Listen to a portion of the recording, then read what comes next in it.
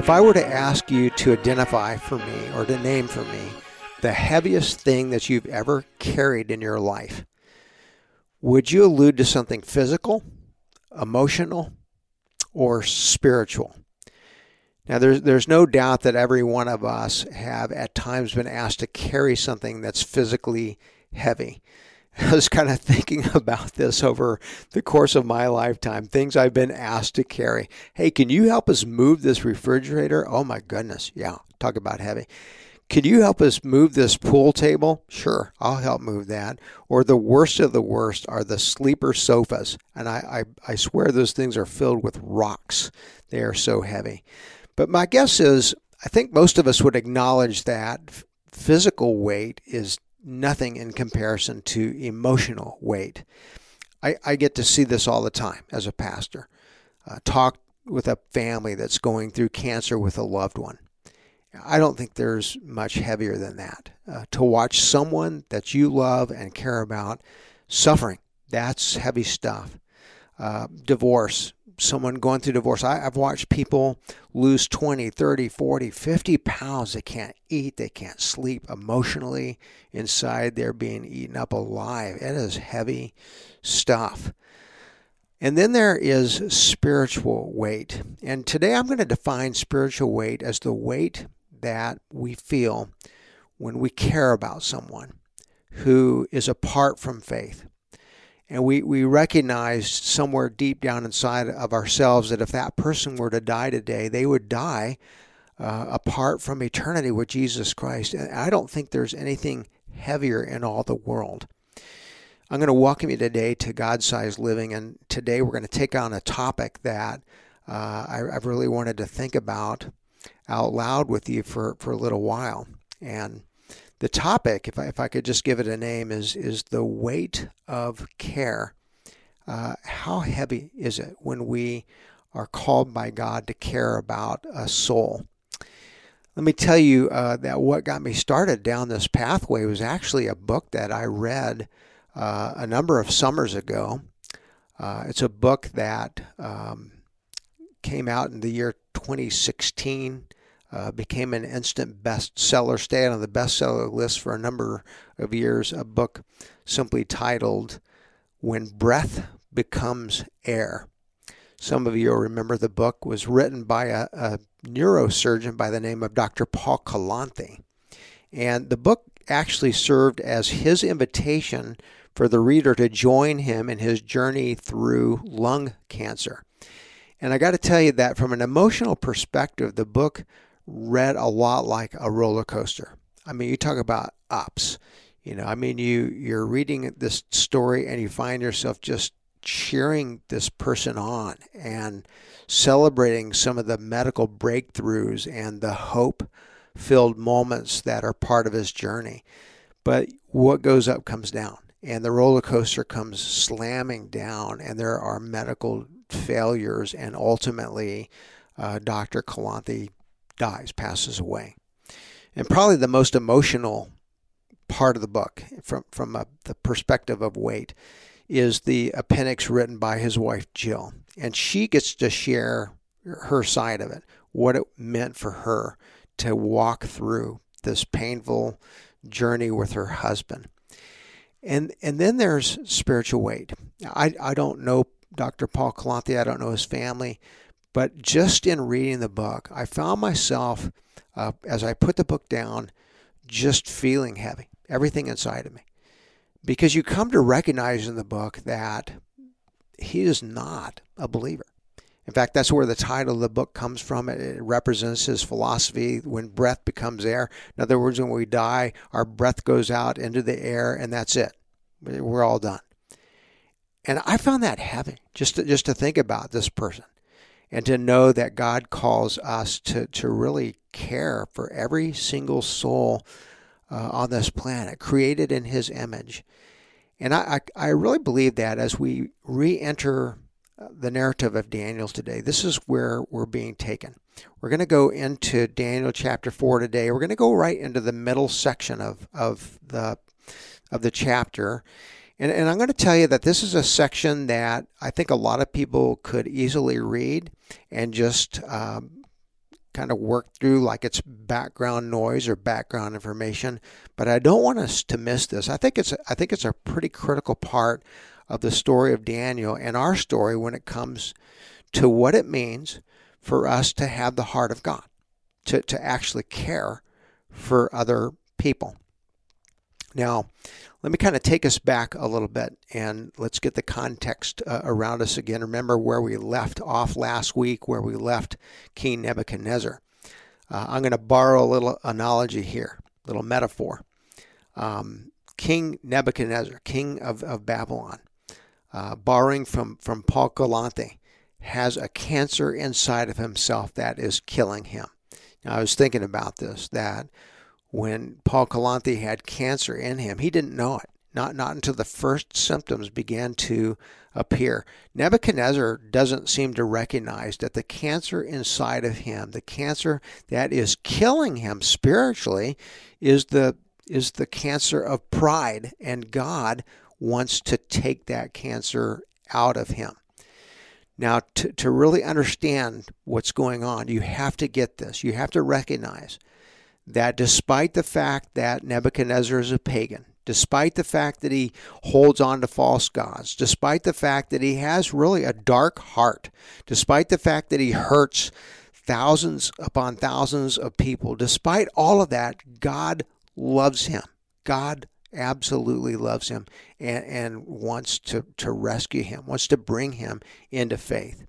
And what God is doing is using dreams and actions to try to get Nebuchadnezzar's attention and to break this stubborn cancer of pride that is inside of himself.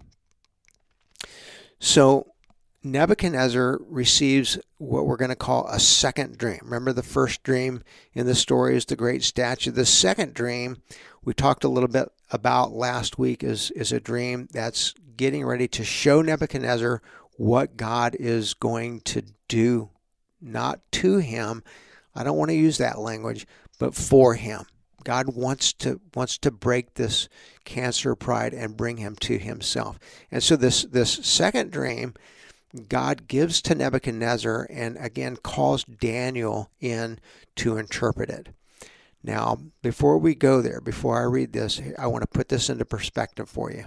Has anyone ever hurt you so badly that somewhere deep down inside of yourselves, you either wish them dead, or, I'm going to take it a little further, you found yourself thinking, you know what? I hope that person doesn't spend eternity in heaven. I hope they go to the other place. Now, that's a tough question to ask. And I know that everything inside of us would shout out almost immediately, no way, no way. Listen, I would never wish hell upon anyone. I think that's inside of us. But I want us to really wrestle today with what it means to be hurt by another person. Because Daniel was. Daniel was hurt deeply by King Nebuchadnezzar. And I don't think we should forget that at the ripe old age of 14 years old, he's ripped out of his home. He's separated from his parents and his family, from all of his dreams, from all of his hopes, from all of his desires. He's brought into Babylon. Many people historically believe that he's made not only an indentured servant, but potentially a eunuch. He's cut off from normal humanity. And so he's been hurt deeply by Nebuchadnezzar. And yet, over the years now, as he's served him, I think God's working. God's working deeply inside of Daniel. And what is he working? To follow Jesus Christ, I want us to think about this, is to take on the heart of God. And I believe that's been happening in Daniel. As he's served this king and served this king and served this king, you know what? He's become what? He's become filled with care for a man who he sees as outside of faith. He cares about Nebuchadnezzar's soul. And so I want you to see this as this dream is given to Nebuchadnezzar and Daniel is asked to interpret it. How does Daniel respond? Does Daniel say, oh man, all right, God, give him the dream, give it to him? or does Daniel respond with care? Now remember the elements of the dream. In the dream, God is essentially saying to Nebuchadnezzar, here's what I'm getting ready to do to you. I'm going to take you off of your throne. You're going to lose your throne. I'm going to put you out into a field, a literal field. You're going to eat grass and you're going to moo like a cow. You talk about breaking stubborn pride. That ought to do it, right? So how does Daniel's got to interpret this for the king. How does he receive it? Does he say, all right, God, finally you're going to give it to this pagan king. Put him out in that field and let him rot. Put him out in that field and let him eat grass like a cow. I mean, Daniel's been hurt by this guy. But that's not his response. His response is a response of care. I'm just going to read one verse today, and I'm going to ask you to pray with me as we do that, because I really want to have the Spirit just show us what's going on in this verse when it comes to the weight of care. The verse is verse 19. We're just going to pray, Lord, would you give us your insight and direction? What does it mean for us to be a people that care? The verse reads as follows, verse 19, chapter 4, Then Daniel, whose name was Belteshazzar, was dismayed for a while, and his thoughts alarmed him. Okay, he's been given the dream by God.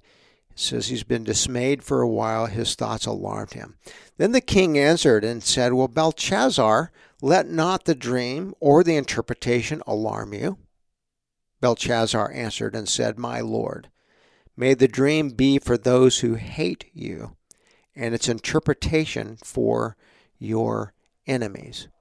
What's Daniel's response here? How does he respond? I just want to make a couple of quick observations. The first observation is this, that Daniel's response, as I read it, signifies a deep felt, intimate care for a man that's hurt him.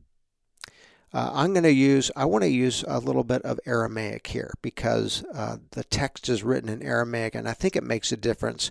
So let me compare the English translation to the Aramaic here.